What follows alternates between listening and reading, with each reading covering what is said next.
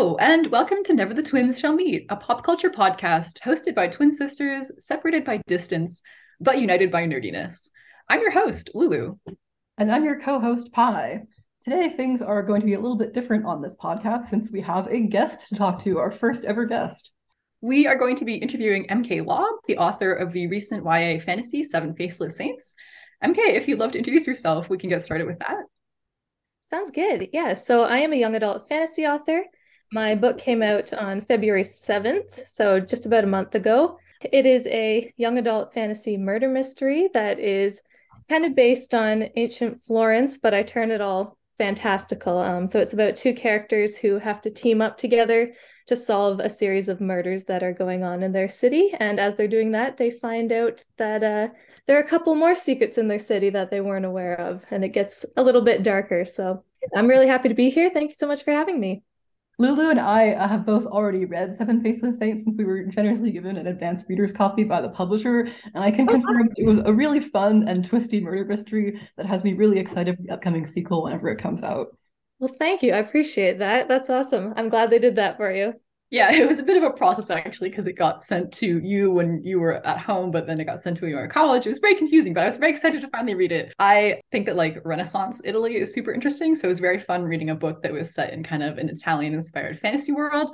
And I also just love like some dark religious fantasy zealots, so I was like super excited to see that aspect in the book. If a fantasy book has like a cult or religious zealots or like evil gods, I'm like very here for it all the time. So I was super excited to see that in the book. Oh, And same. That was also, my if it has a murder mystery and the cult is behind a murder mystery, then that's even better, honestly. Mm-hmm. That's true. Those are my favorites. So, Seven Faceless Saints is your debut novel. What was the process of getting it published like? So it was actually I believe, seventh book I wrote, maybe eighth if you count the one I didn't quite finish. And it was the one that got me agented, which was lucky. So I had all these previous novels that I had written and I queried them trying to get an agent that I knew could sell it to a publisher.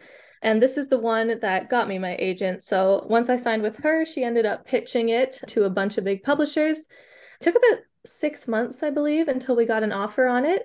And then, yeah, Little Brown picked it up and I did edits with my editor. We went on to copy edits and we went through probably about a year of editing the book. So yeah, it was definitely a long process. Wow, 8 books. That's a lot. I'm impressed. Yeah, the first five or so were not good. I did query them, even though I probably shouldn't have. I think a lot of people query way too early, and I was definitely guilty of that. So once I got into like book 6 and 7, I was in author mentor match for the seventh one, and I worked with somebody who helped me kind of perfect it a little more. And I did think that that was going to be the one that I signed with because I got like 20 something requests on it and I was so excited, and then it didn't happen and I had to move on to a different one. But yeah, we made it there in the end. So it was definitely a long road though. So you mentioned that Seven Faceless Saints is kind of Italian fantasy, and I was wondering what was your inspiration for this book and where did the original idea come from? Because it plays around with a lot of concepts like magical saints, sort of like magical versus non-magical people, childhood friends who become estranged and then have to work together to solve a mystery. And it also sort of combines a little bit of genres with a murder mystery and a fantasy. So I'm just curious what your inspiration for it was and how those different elements came together. Well, I knew I wanted to write a murder mystery, and I didn't really start out knowing exactly how I wanted that to look. So when I plan out how I'm going to do like world building for a novel, I always end up reading a bunch of historical stuff. That's just what I find inspires me, or I watch like documentaries and stuff like that. And I think it's just looking at the different structure of how ancient societies or even just older societies were set up, like the religious system, the political system. I am a politics major. So I get really annoying about that kind of stuff, and a bunch of it has to be cut because I build it much too complicatedly, if that's even a word. But so for this one, though, I was reading about actually early Florence. And so Florence in Italy used to be basically run by these guilds. And there were seven major guilds and then some minor guilds as well. There was a whole system, and they kind of controlled the culture and the economy. And that kind of inspired me to make these seven magical guilds they weren't really based on the real guilds like throughout history, but they were kind of separated in the same way. And that's how I sort of built the actual city. And so how everything came together with the rebellion, I was really inspired by during this time period in Florence, there were these people that weren't part of the guild, and therefore they weren't kind of part of Florence's economy. They didn't get the wages, they didn't have a say in how the political system functioned. So they actually started a rebellion, and that's where the idea for the rebellion came from, even though I believe someone could correct me if I'm wrong, who has read this more recently, because I researched this probably 3 years ago now. But they did lose their rebellion, and I sort of thought it'd be interesting if they didn't lose the rebellion and they kind of worked their way into this system. And I don't want to give away the ending of the book, but the rebels do a whole thing at the end of the book. And obviously not everything is fixed because it goes on to a second novel, but that's kind of what inspired that. And even Damien, the main male character, his role is kind of like an officer in the city.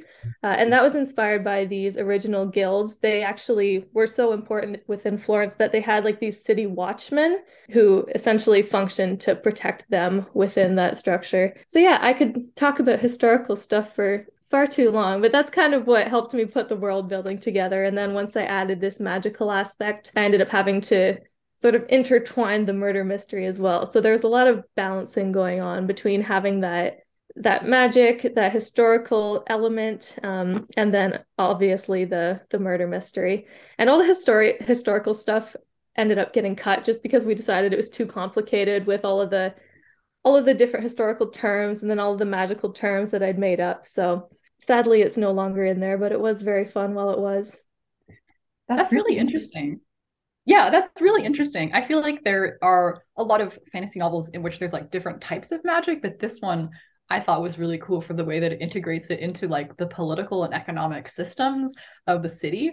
Like there's so many novels where it's like this person's got fire magic and this person's got water magic, but they're all part of the same magical group. But it was fun seeing it like in such a grounded, literal, historical way. And it makes a lot of sense that it was inspired by real guilds because like Roz involving her like blacksmith stuff, building stuff for the army. I was obsessed with that because I love female blacksmiths in fiction. So when I got to that part, I was like, yes, blacksmiths, let's go.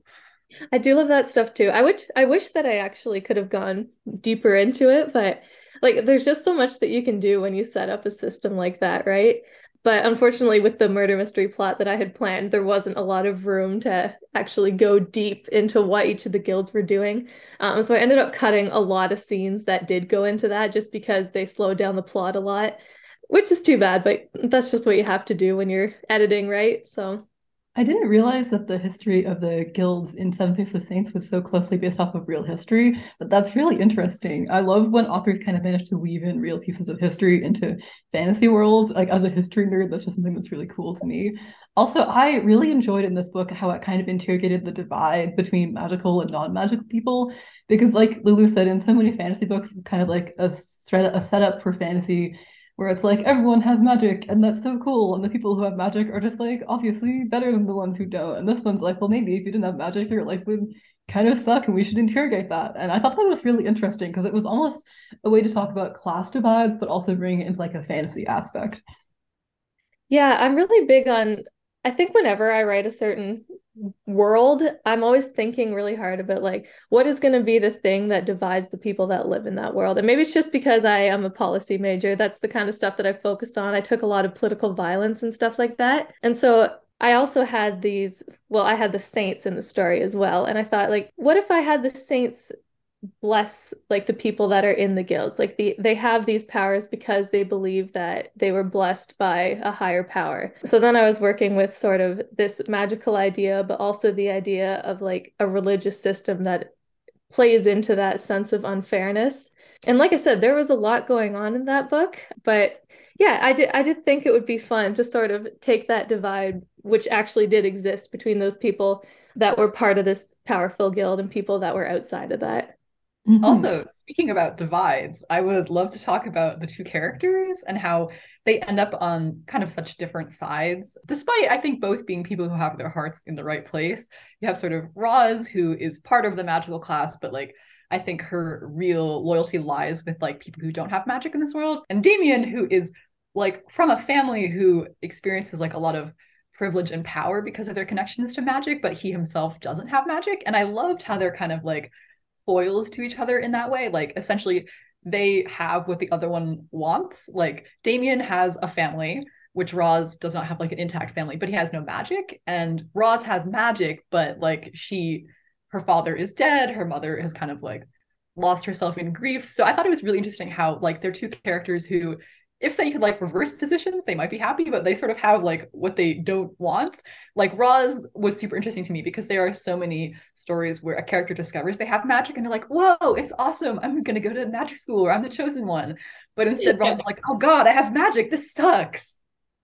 Yeah, so actually, when I did write them, I kind of wanted to have them be in complete opposite corners, which I think is pretty obvious when you read the book. But for anyone who hasn't read it, so Roz is the main female character, and essentially she comes from a family, or at least her father was not blessed and very against the saints, because as someone who didn't have magic, he was forced to go off and fight in this never-ending war between their city-state and a neighboring city-state. And so he returns from war and he's really jaded, and he feels like essentially that the whole system is not fair, which it's not, right? And so he's been preaching throughout Roz's whole childhood that like the system isn't fair. The disciples, who are the people with magic, they have all this power that they shouldn't have. The saints are essentially not real. That's what he believes. Like he thinks it's just random who has magic and who doesn't. So then when Roz gets essentially blessed, or what the other people of the city believe is blessed, she's horrified. She feels like she's kind of let down her family and her father by even just having this magic that she doesn't want. So even though it gives her this higher standing within the society, she's almost ashamed of it, and she feels like she's letting down his memory, more or less. And then there's Damien, who is the male point of view character, and he works for the Palazzo in the city, which is kind of the hub where all the most powerful disciples work out of, and he is in charge of the security there. So he has a father who is a disciple, and essentially he's upset because he is not a disciple, and he feels like he must have done something wrong so that he wasn't blessed by the saints, and he doesn't know what that is. He doesn't understand why his father was blessed and then he wasn't. So basically, like you said, he has exactly what Roz wants, i.e. not being blessed, and she has what he wants. Because on the other hand, he also believes really strongly in the saints. So when he doesn't have their blessing, he kind of has this feeling of like, what am I not doing right? Like, why do the saints not like me? Or why do they not want to bless me with the power? So when they come together, they butt heads a lot because obviously they have completely different beliefs and they've been separated for 3 years. And when they do come across one another again, they're realizing just how different they are. And I think that leads to a lot of the angst that arises between them. I really enjoyed that dynamic between Roz and Damien. There was so much like a push and a pull between the two of them as they were trying to get the other one to see their perspectives. And like you can see sometimes they're like almost so entrenched in what they believe that they can't possibly consider the idea the other one has like a correct perspective that they could maybe also see from. But I really loved the way that these characters also have this shared history that they can't really let go of. So it kind of combines both like the childhood friends romance, but also like the enemies to lovers. So I thought it was really fun because I think those are both great romance dynamics and they managed to fit like in the same character. And I also just really enjoyed the way that it kind of explores societies where characters have magic and some don't. Because I think there's such a big focus on like, obviously you want your main character to be like the cool magic person, but like what if you don't have that magic?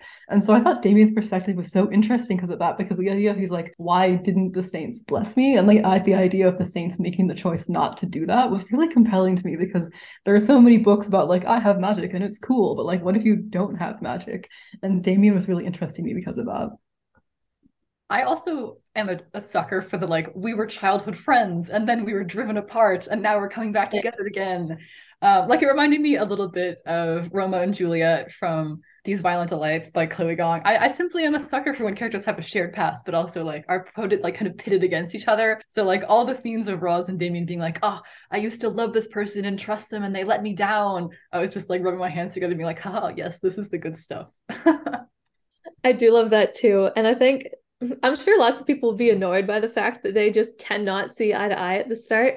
But I feel like that is totally how I was as a teen. Like I had a viewpoint, and if I met somebody else who's like, that's wrong, I was not going to listen to them and hear them out. I was going to focus on exactly what I thought, right? And yeah, they're both definitely very hard-headed at the start, but Roz is the worst of them for sure. So you'll see at the end, like she she doesn't necessarily understand Damien better, but she's able to talk to him in a way that is a little less aggressive, and then he's the one that ends up shifting more.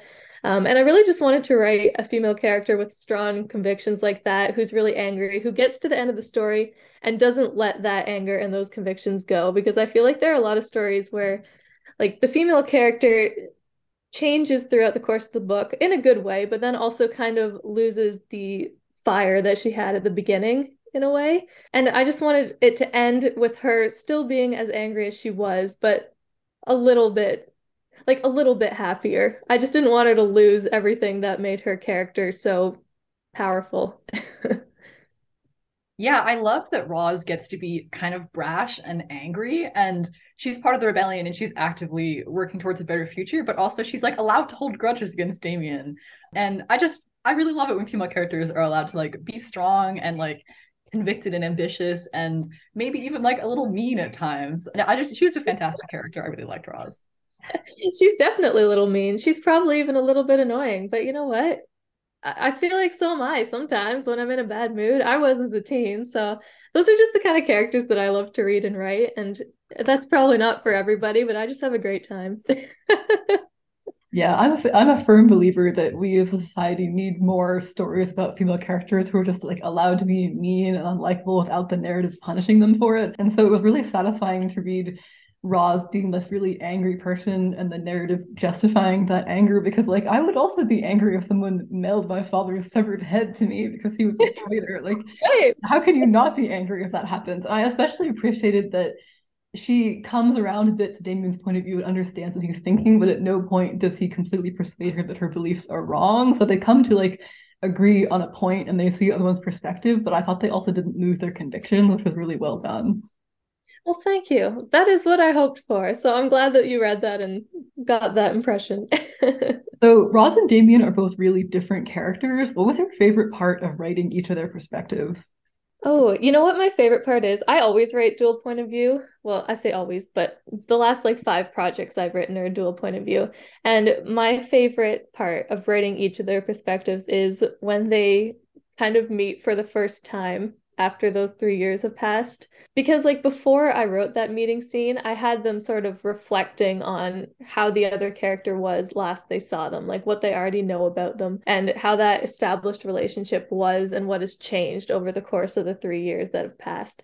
And so my favorite part is always shoving them back together and having that moment of, oh, this is what they're like now, and this is what has actually changed about them. Like it's no longer in their head, they're seeing them standing before them essentially. And that's always my favorite part of writing characters, I think, is introducing a new important character and writing their perspective as they sort of take that in. So yeah, that would have been my favorite from, I think that scene was in Roz's perspective, and then right after the chapter switches to Damien's perspective and I get to write what he was thinking when he saw her. And I just think that's really fun. That makes a lot of sense. I really love reading about characters seeing a point of view character from their perspective because you learn so much more about this person that you can't see from inside their head. And you see like all of the biases that the character might have about themselves, but also the way that the point of view character is thinking them. And it's just like really fun, especially how all the juicy drama of not having seen each other for 3 years and like all of the tension that's built up between them because of that. Yeah, I love doing that. And even like as they're going along trying to solve this mystery, they're still doing the same thing. Like they're looking at each other and having these moments of like, this is another thing that's changed, or this is another thought that I have about this person that may be different from how I used to feel about them. And that's why I always say that it's most fun for me to write the first half of the book where the characters are like butting heads than it is to write the second half of the book where they're sort of trying to come together, because I just love the angst and the drama that arises when they are not getting along, which sounds terrible to say, but I just love writing that part. And so that's definitely most enjoyable for me, is writing those perspectives where they're both still really angry at one another. I mean, I can confirm it's also fun to read because I was like, I just want you to get along, but I also know you have reasons to dislike each other, but I also want you to get along. And so there was a lot of great tension in that. And then when they did start getting along, the romance was really enjoyable. So Well, thank you. I do like that part too, but I love the drama. Also, on the topic of characters, I didn't realize when I started reading this book, but it also kind of explores Damien's PTSD and trauma after he's been fighting in the war. which I feel like is not super common for YA fantasies. I think characters will often go through pretty upsetting things, but I think Damien like having like a severe and long-lasting impact on his mental health from like being a child soldier wasn't something that I had actually seen in a ton of YA fantasies. So I thought was like very refreshing and realistic. So I was just wondering like what inspired you to write about that and kind of how you approached it, because I thought it added a lot of depth to his character, because I think it helps him to slowly begin to realize that like he's gone through all this terrible stuff and is haunted by his past, but maybe it was really for nothing. So I thought it was a really strong aspect of the book, and I'm just curious like what inspired you to write about that aspect of his character.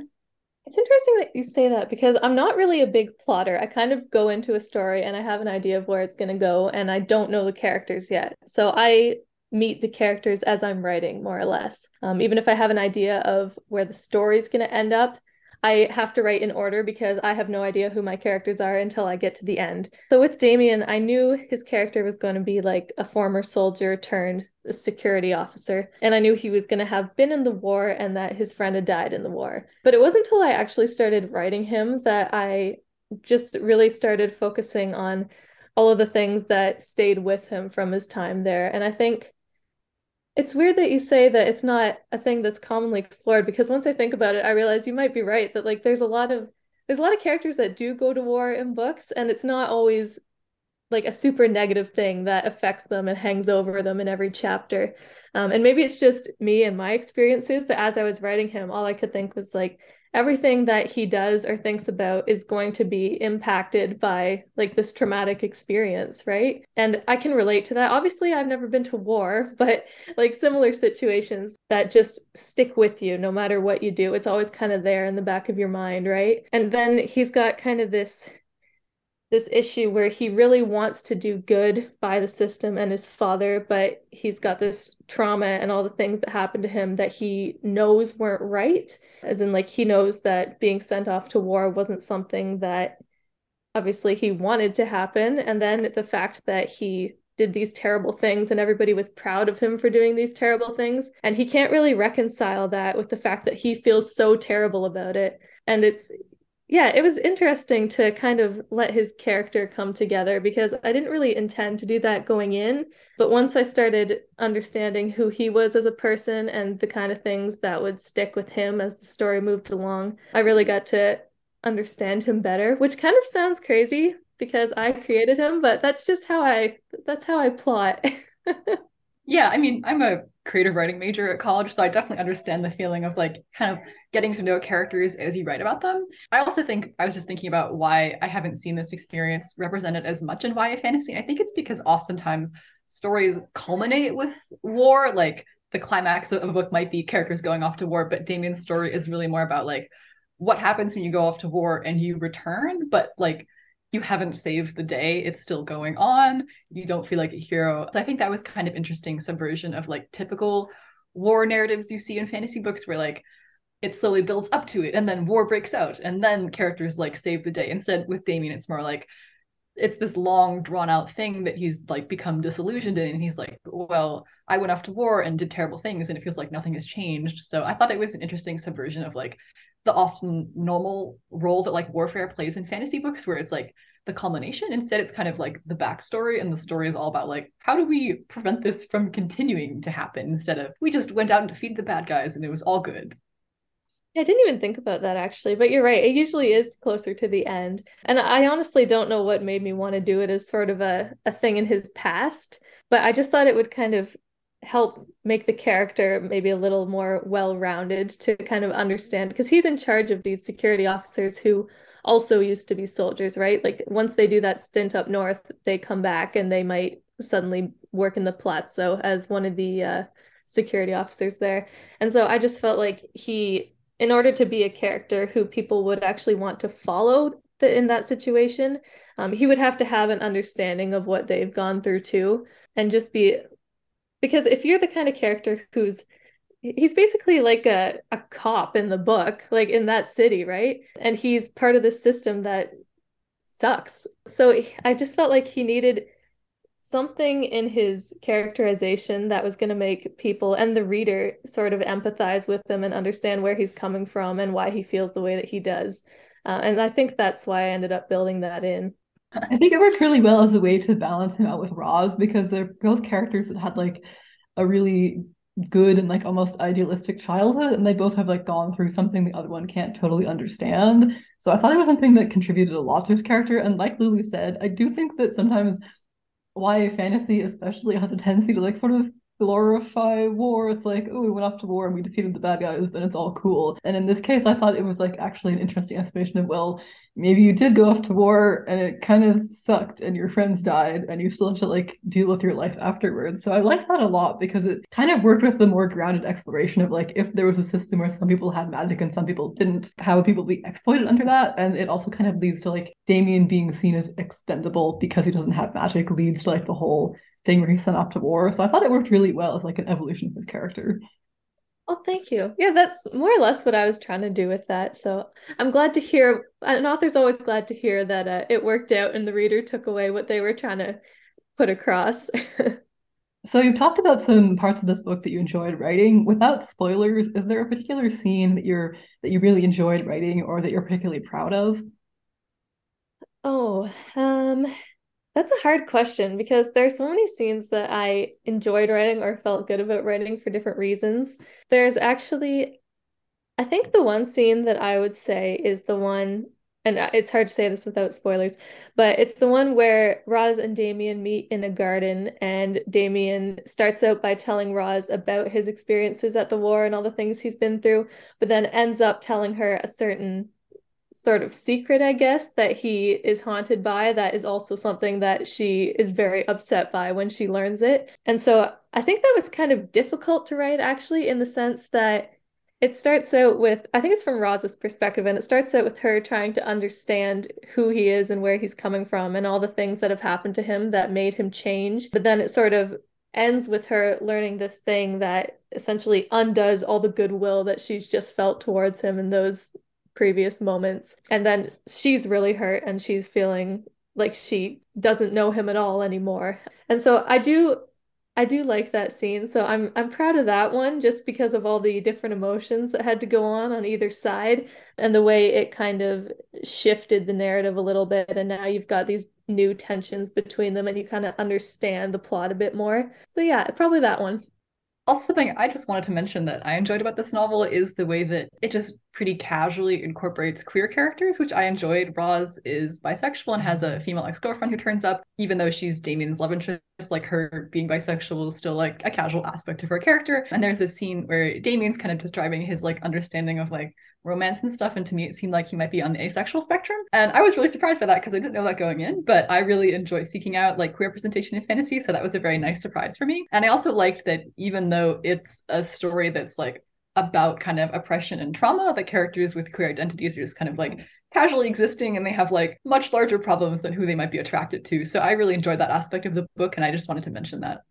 Well, thank you. Yeah, it's interesting because I always end up putting queer characters in my novels, obviously, just because it's a normal thing. And I never think about the fact that it's like representation, quote unquote. And it wasn't even until we started kind of promoting it and it ended up being promoted for certain representations that I was like, oh, people are like, they like this and are connecting to it. But when I'm writing them, I just want to see like a bisexual character in a book who's just bisexual and not doing anything about it. Like, here's her ex-girlfriend, and now she has a new kind of boy love interest. Like, it's not anything to do with the plot. It's not like she's not being oppressed in any way. That's just who she is, and that is a tiny, tiny part of the story, and nobody gives her any crap for it, right? And the same with Damien. Like, when I was writing that, actually, the first draft, I didn't even know anything about the asexual spectrum. I just wrote him as being like that. And somebody said to me, like, is he demisexual? And I'm like, I don't know. So I looked it up, and I was reading about what that meant, and I thought, oh my God, he is. That is what his character is. So then when I was doing subsequent edits, I tried to sort of build that in to make that more obvious. But yeah, it's just these different intricacies that you can add to these characters, and I'm really glad that people enjoy it, and I'm also glad that it's not like, I don't want to say I'm glad that it's not a main element of the book, but I just like the fact that people are surprised when they realize it's there without it being yelled at them, right? Because I just want it to be like a subtle, regular thing that these characters just happen to be queer in this big story about so many other things. Yeah, it felt very like casual and normal. Like Roz's relationship with her ex-girlfriend ended just because of like their interpersonal issues, not because of like whether people disapproved of their sexualities. So I just love that it was just casually dropped into this book. And I think because we read an early copy, I hadn't seen many people talking about it, but I was like, oh yeah, nice, let's go. So I just enjoyed seeing that in this. It was a nice surprise. Well, thank Yeah, I'm you. also a fan of like queer normative fantasy books where you can just exist. Because I'm always like, what do you mean they can have dragons, but they can't be normal about gay people? So it was just kind of nice to read a book where Ross is like, this is my ex-girlfriend and this is my boyfriend, and I'm just gonna be chill with my identity. And especially because they have so many other problems going on in that book in their society that I was like, it doesn't feel like they're like lacking in interpersonal conflict in this book. So I'm not sure really they needed anything besides all the drama they already have going on. Yeah, no kidding, eh? That is very true. I would love to talk about the aspect of this book being a murder mystery because I think the way that it sort of combines fantasy genre and murder mystery genre was super fun. I love literature that kind of incorporates different aspects of genres and blurs the lines. So I thought it was very fun that it is like a fantasy story with magic and warfare and saints and stuff like that. But it's also like paced very much like a murder mystery with lots of mysterious deaths springing up around the city that Roz and Damien have to investigate. So we were wondering if you have like any favorite stories in the murder mystery genre or like authors that had inspired this and kind of where you took inspiration to write a murder mystery plot set in a high fantasy setting, because I thought that was a very fun combination of setting and plot. So I do love murder mysteries, and I do tend to read like young adult ones more than I read, I guess, regular adult murder mystery.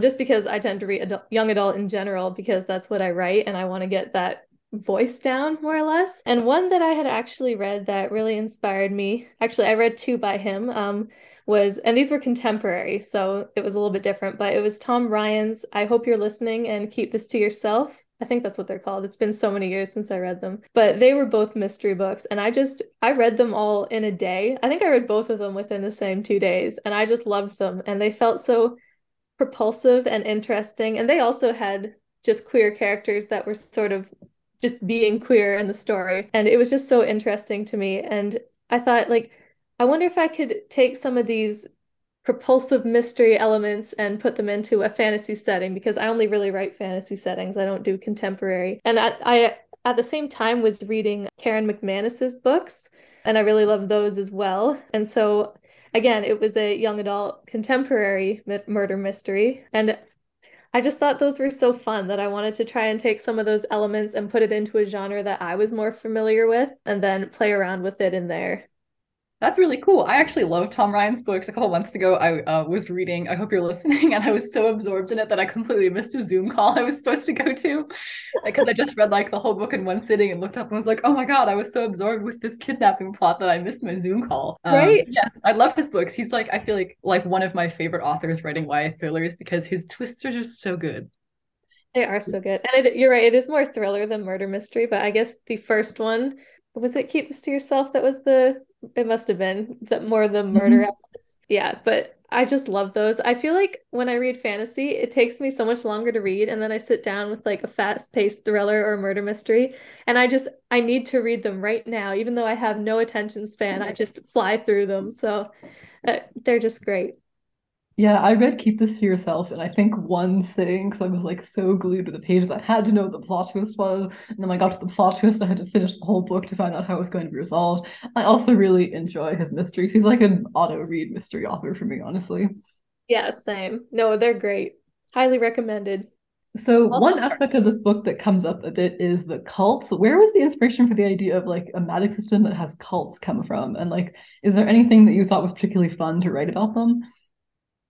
do you mean like the guild elements of it? Well, they talk a lot about the Faceless Saints each have a cult, and then there's like the one cult that's maybe the bad guys, who have Oh, been kind of considered to be blasphemy, and they're at war with them. Where did the idea of like an evil cult come from, and how did you ended up deciding to link it with the murder mystery, basically? um, this is going to be really hard to say without spoilers. It wasn't even necessarily that I planned it as being sort of cultish in a way. I think for me, it was the idea of having one of these, well, now they're more guilds than cults, I guess, but I thought the idea of having the seventh guild would be really interesting to make it into sort of a devil situation, I guess, because you've got these six saints and they're considered to be blessed. And they bless people, obviously, to have these certain powers. And then I thought if I made the seventh one different, sort of in a fall from grace arc, that's not to get into weird religious study stuff now, but it's similar to like Lucifer's fall from grace, right?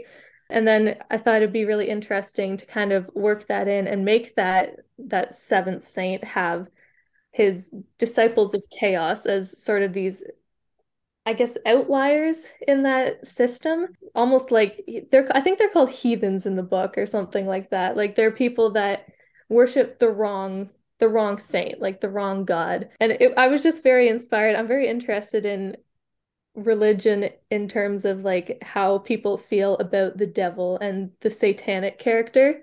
And so I think when I wrote this, I was really focused on making this disciples of chaos cult, as you call it, being this thing that people are afraid of and like don't want to talk about because they feel like even just invoking the name of the saint is gonna make something bad happen or something like that, right? And I just love the idea that a saint that could have been powerful and good at one time can do something wrong, and then over the course of however many years and all these belief changes becomes almost the evil in the story. And so in terms of how I worked it into the murder mystery, I don't know how to answer that without giving things away. You don't have to answer that. I was mostly curious about the idea of like the saints in this world are, as you said, real. And then like I really like the idea of them kind of being the devil. That was really fun to read about. Because it is true that like the saints are pretty much accepted as being real in this world by most people, except if you're maybe your local atheist Raws. But I like the idea of there still being like inter-religion conflict between that, and like if the gods are real but they're not really present in your life, then how do people interpret that and their wishes? So it was really fun to read about this like conflict going on between these two groups and like which one is right, which one's wrong, are they both right, are they both wrong, and like how are they kind of in going about their like holy war with each other, which was kind of interesting to read about. Yeah, and not to make it like too philosophical, but I think even when I was writing it and you've kind of got these two groups of thought in this book, at least from my perspective. You've got the people who believe that the saints bless people and make them disciples, and they essentially have a role in everyone's everyday life. And then you've got people like the rebels who think that that's ridiculous, and people with magic just have it because they're lucky and just they ended up getting it by, I guess, randomness. And I don't want to give away much about the second book, but it goes more, I guess, deeply into the folklore in terms of some of the certain saints and how that came to be. And for me, I never wanted to have an answer as to whether the saints are real or not, which might disappoint some people, but I kind of like the idea of some people believe that they're real and they have this presence and this power, and other people believe it's random. And maybe you never find out because what you believe is the reality that you choose for yourself. And so that's kind of the idea there, which again is going to probably make some people sad because they want to know once and for all if the saints are real. But the answer is whatever you think. So I think that makes a lot of sense as an approach. It can be fun to read fantasy books sometimes where the gods like are real and walk among people. They can also be fun to read ones where like there may be possible influencing people, but you don't really know for sure. And I really like the idea of like the characters all believe certain things, but they don't really have any way to know if it's true.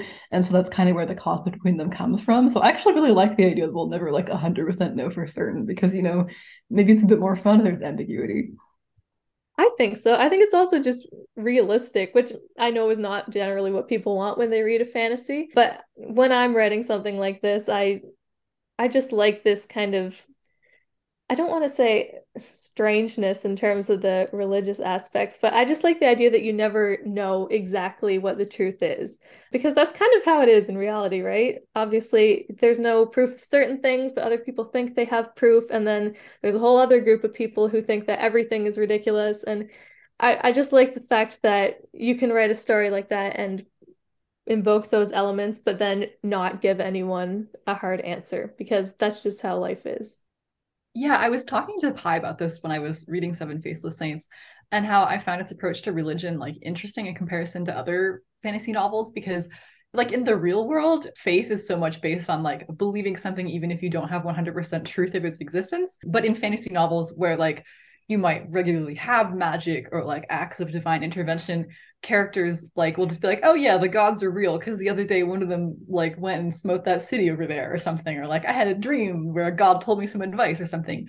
But in Seven Faceless Saints, it feels much more reminiscent of the real world, where characters are sort of present in a world that has these forces, some of which are magical and some of which are natural, but like ultimately have to make up their own minds about the truth of it, which I loved. I think fantasy novels that have like a light hand on like use of gods are very interesting, because then the story becomes all about like, what do characters do with like this knowledge or belief? Like I love the Queen's Thief series by Megan Whalen Turner, because there's like very light uses of gods, but it's really more about like how humans interact with each other. Or I was also reading Vespertine by Margaret Rogerson when I was reading this at the same time, because I'm like a chronic book multitasker. And I loved how they both engaged with the idea that like ultimately these fantasy religions are like still constructed by people. Like there is magic present in this world, but like people kind of make up their own beliefs and explanations for it, which seemed like very reminiscent of our world, but not in like a boring magic isn't real way. It's just like magic is real, but like the origin of it is kind of up for us to decide. So I love the ambiguity personally, because faith in fantasy fiction is super interesting to me. Yeah, there are a lot of ways that you can go about it. And I think, I'm sure some people will read it and feel like it's not, I guess, in depth enough, like the characters aren't doing enough in terms of making their faith known, or they're not like actively praying in the story or anything like that. But I think that's just realistic in terms of how a lot of people approach it throughout their life. Like Damien's not, he's not really praying at the start. He does once, I think, but like it doesn't really affect his life. It's a constant in his life, and it's something that he believes because that's what he's been taught, but it's not something that he's actively engaging with very often over the course of the book. And I think that's just the way a lot of people approach their belief system and live their lives. Like they're just living their lives and it's kind of in the background. And that's sort of what I wanted to do with that book. That makes a lot of sense, yeah. So you have mentioned a couple of points that you've been working on the sequel, and I thought it might be fun for kind of a wrap-up question to just ask, what are you currently working on? And if there's like any non-spoilery but intriguing things you can tell us about the sequel. I'm super intrigued by the idea of learning more folklore about the Saints, because like the little hints of that we got in the first book were super interesting to me. So I'm very excited to see more of that. But if there's anything else that you could tell us that's not a massive spoiler, obviously. Yeah, so I can tell you that, well, at the end of the first book, this is also not a spoiler, but it sort of ends with them talking about a certain meeting that they're going to have between everybody in the city. And I will tell you that that is how book 2 starts. And it doesn't exactly go amazingly, to nobody's surprise. It is also definitely more of a group cast in book 2. I guess the main plot here is that some of their friends are going to be in trouble, and they will have to link up with their other friends to help them out of that trouble. So book 1 was very Roz and Damien focused. Like it was about them coming back together and their relationship. And book 2 kind of brings in the secondary cast a bit more and their group dynamic instead of just a couple dynamic. So I had a lot of fun with that, but it was also terrible because I don't like having 6 characters in a scene because it's just a lot more to contend with. But it was interesting in that it was very different to write, and I enjoyed it a lot. And I will also tell you that in the second book, Damien, the token soft boy from book 1, is sort of becoming very unhinged. And that was very fun for me to write as well. I'm very intrigued by that now. I love a little corruption arc. I love when characters just get to go unhinged a little bit. It was very fun. I love that too. And that's why he's so nice. And I guess I don't want to say, everyone says a soft boy, which I don't really see him as a soft boy, but I say that because that's what people say. I think he's just more inside of himself than some other characters. But anyway, yeah, he definitely becomes different as a character, and I think it will be very fun for people to read, I hope, because I had fun writing it. I love when people kind of lose their minds in stories, and that's sort of what happens here. He becomes very different for a while during that book. Well, those are some intriguing hints. I'm excited for a big cast of friends, but also Damien corruption arc imminent. Those both sound fun. Yeah, I like the little hints we got of the side characters in this book, like the sequence when they kind of go rescue Damien from that boat. I enjoyed like the kind of little mini heist going on there. So I'm excited to see more of the casts of characters. I'm the kind of person who like imprinted on Six of Crows by Leigh Bardugo as a child, so I love a good like ensemble cast in fantasy books. It's just fun to see characters bouncing off of each other and characters who hate each other and characters who like each other. It's a good time. It is, and I love reading books with big ensemble casts like that. I absolutely hate writing them. But they're just so much fun to read that I did read a couple of different books as I was writing this, just trying to get down like the dynamic of how you even work with all those characters in the same scene. Because I think that's what makes it so hard for me to write, is that you've got so many people and you're feeling like, did that person get mentioned enough in the last couple pages? Like, is the reader going to forget they're there? Because when you're writing it, it's a totally different pace than when you're reading, right? And so it's definitely tricky. It is not my favorite to do, but I really love ensemble cast in general. So I am hoping that it ends up reading okay and people like it. Well, I think we're both very excited to read the sequel whenever it comes out, so we can get a bit of resolution on that cliffhanger and also everyone's stories. So, yeah. I can tell you it will be February 2024 by the looks of it. So that's a long time, but I mean, hey, less than a year, technically, since we're in it's March true. now. It's true. Only 11 months to go. The problem with getting an arc is that you read things so fast and you're like, oh, I have to wait even longer for the sequel.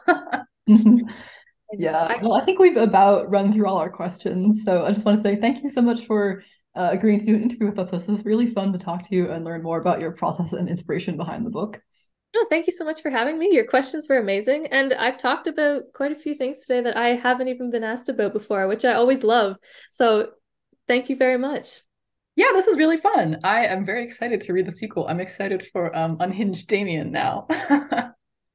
I hope you like it. Thanks so much for agreeing to do an interview with us. And I think we all can agree we had a fun time talking about Seven Faceless Saints, and we're excited to read the sequel in less than a year. Yes, I need to get my copy edits in now. I'm pretty much done the actual editing part. It's just me fighting with the ending for the last 6 months at this point. So, well, good luck finishing your revisions and copy edits, and thanks again. With that, we've been Never the Twins Shall Meet. If you enjoyed this episode or others, please consider leaving us a rating on your podcast app of choice.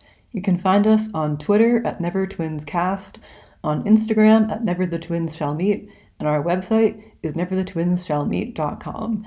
M.K. Lobb's debut novel, Seven Faceless Saints, is available now to be purchased wherever books are sold. Thanks for listening.